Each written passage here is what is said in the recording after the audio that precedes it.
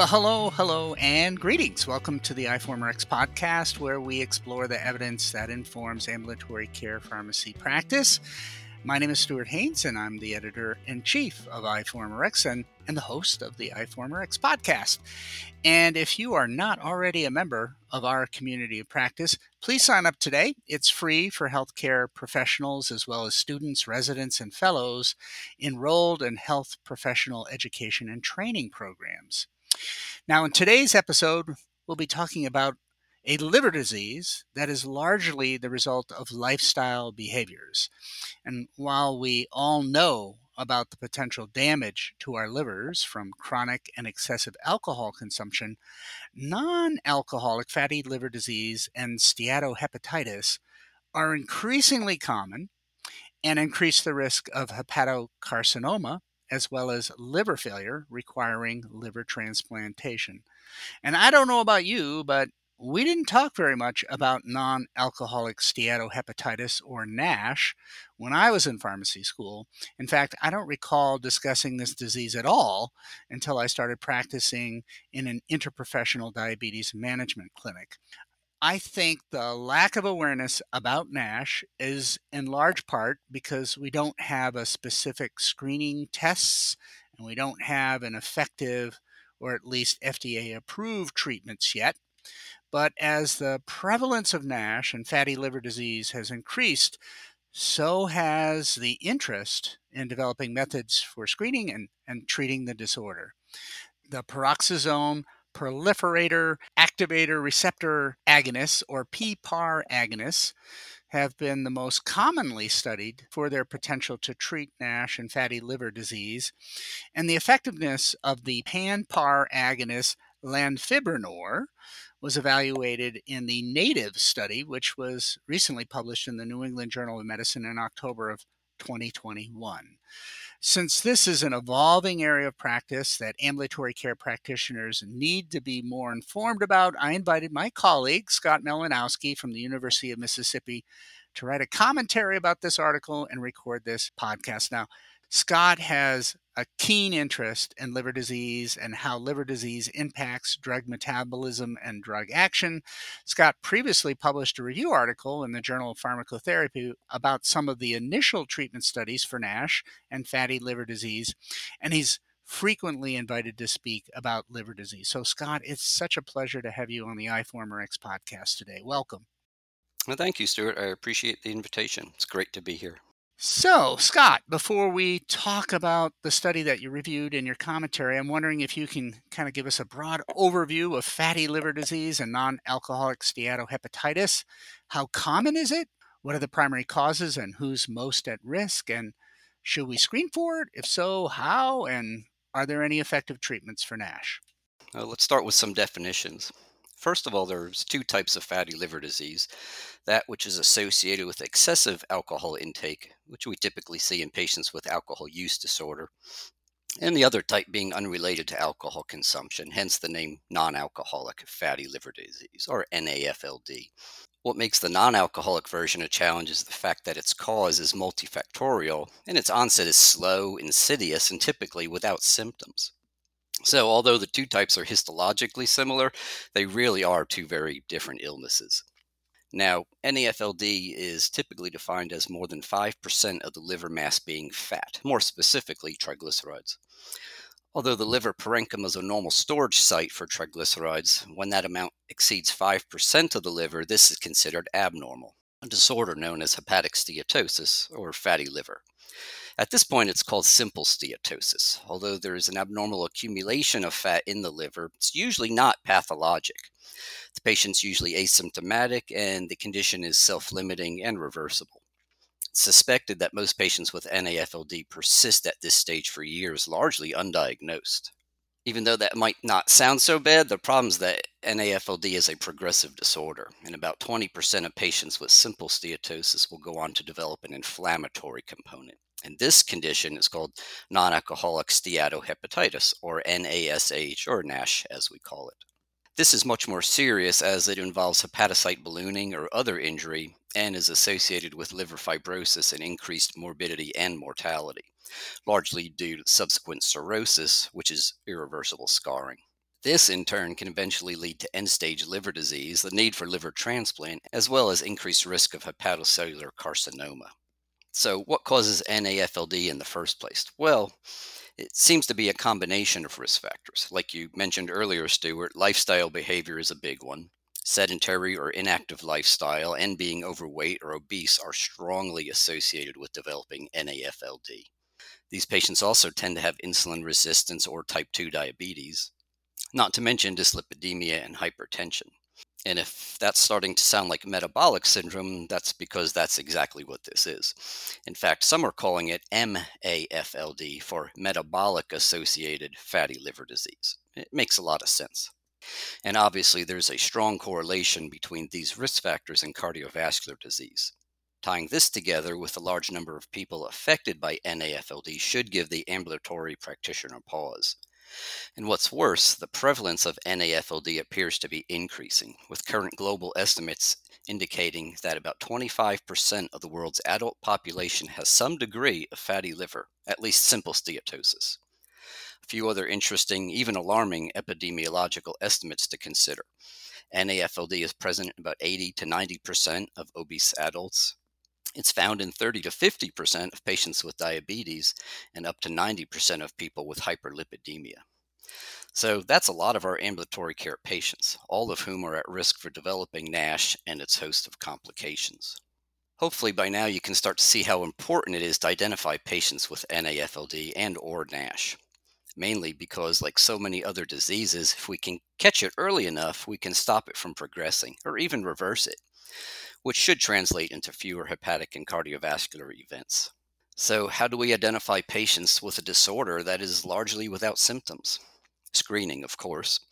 This starts with being on the lookout for patients with the characteristic risk factors, those being the components of the metabolic syndrome. More specifically, patients with type 2 diabetes, two or more metabolic risk factors, or incidental steatosis or elevated transaminases. From this cohort, the next step is to identify patients at risk for clinically significant fibrosis, which is defined as fibrosis stage 2 or higher. And this doesn't necessarily require a liver biopsy. It can be performed in a non-invasive manner. For example, by calculating what's known as a fibrosis 4 score. This calculation factors in age, AST, ALT, and platelet count. A similar non-invasive screening tool is the NAFLD Fibrosis Score Calculator, which uses the same variables plus the patient's body mass index and serum albumin concentration. From here, there are algorithmic guidelines that use risk stratification based on that fibrosis score to guide management. The scoring and stratification will identify patients at low risk, indeterminate risk, and high risk for advanced fibrosis. For all risk groups, lifestyle intervention is recommended, including weight loss, dietary changes, and aerobic exercise. The more weight loss, the better. At a minimum, 5% total body weight reduction is recommended, but there is a linear correlation, and weight loss closer to 10 to 15% is associated with much better outcomes. And in fact, this should be the therapeutic target. But to achieve this amount of weight reduction, structured weight loss programs, anti-obesity medications, and even bariatric surgery may be necessary. Pharmacological intervention should initially focus on risk factor management, particularly glycemic control and treatment of dyslipidemia and hypertension. For patients with diabetes, use of pioglitazone, GLP-1 agonists, or SGLT2 inhibitors is recommended, as these medications have the added benefit, at least in patients with NASH, of decreasing the severity of both NASH and fibrosis.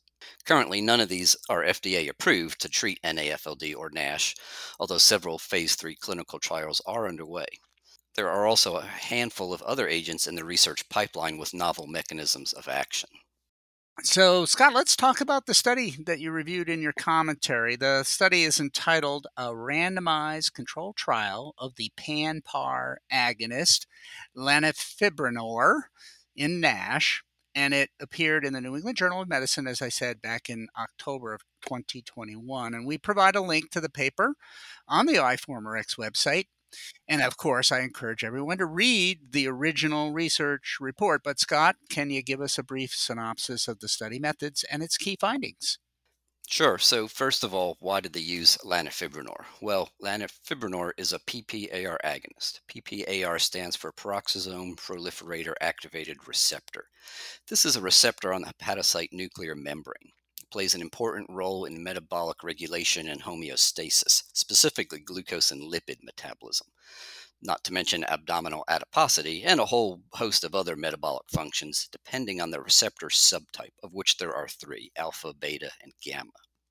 For example, fibric acid derivatives and omega 3 fatty acids are agonists of PPAR alpha. The thiazolidine diones, such as pioglitazone, are PPAR gamma agonists. The investigational agent lanifibranor is unique in that it's an effective agonist of all three receptor isoforms, so it's referred to as a pan PPAR agonist.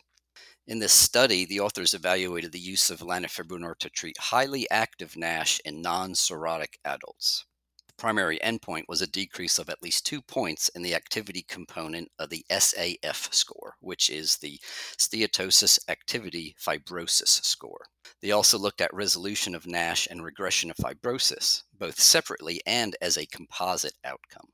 They enrolled 247 subjects who were randomized to receive either lanifibranor 1200 milligrams daily, 800 milligrams daily, or placebo for 24 weeks.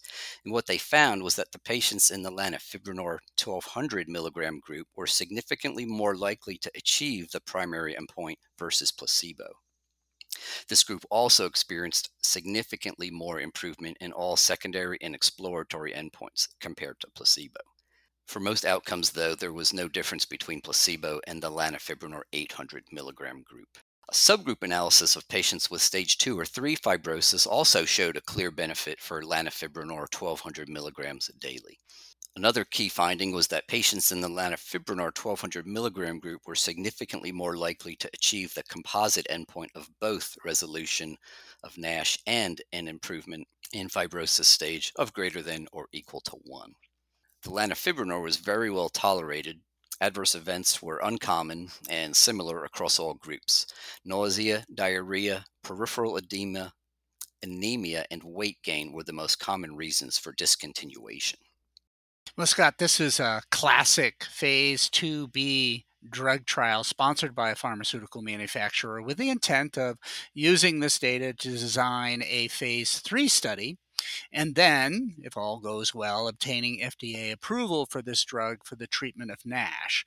It's randomized, it's placebo controlled, and measures a series of surrogate markers for liver disease that can give us some indication that lanifibranor might be effective. However, small phase 2 studies like this one are more prone to confounders, and their results often give us a more favorable impression of the efficacy or safety of the drug than we might see in a phase 3 or in clinical practice. So, with those caveats in mind, what do you view as the strengths and weaknesses of the study? And when compared to previous studies, is there anything about lanifibranor that piques your interest and leave you with a more favorable impression about the potential for this drug to become the first pharmacological treatment to actually be approved for the treatment of NASH? That's correct, Stuart. Whereas phase 2B clinical trials are dose ranging studies of safety and efficacy, phase 3 trials have larger sample sizes and longer durations and are, of course, required for FDA approval. It's also important to note that the results of phase 2B trials are used to calculate power and sample size needed for the phase 3 trials. So, yes, a phase 3 trial of lanifibranor could have somewhat different results, and we really need to wait and see before jumping to conclusions. However, the findings from the current study do look very promising, and indeed, it was a well designed clinical trial.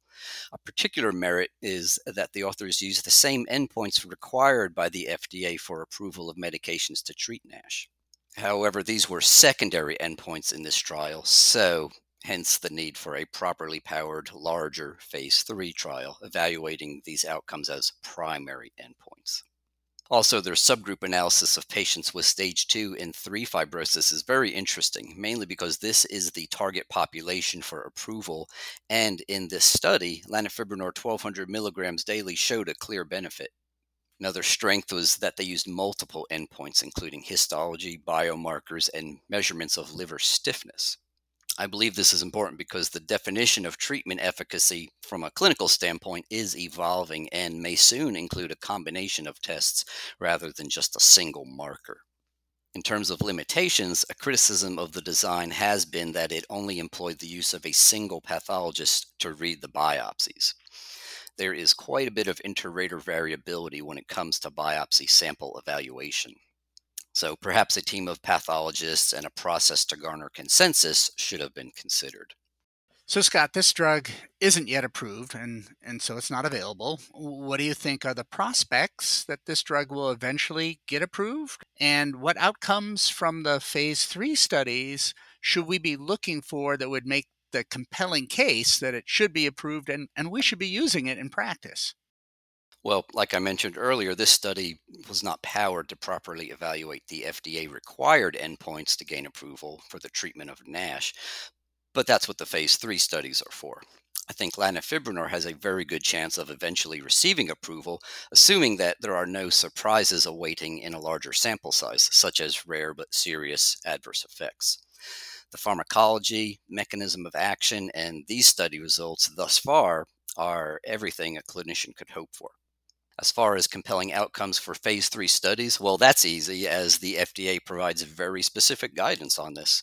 They want to see significant improvement in histology based surrogate endpoints, specifically resolution of steatohepatitis without worsening of fibrosis, or improvement in fibrosis stage without worsening of steatohepatitis, or both resolution of steatohepatitis and improvement in fibrosis as a composite.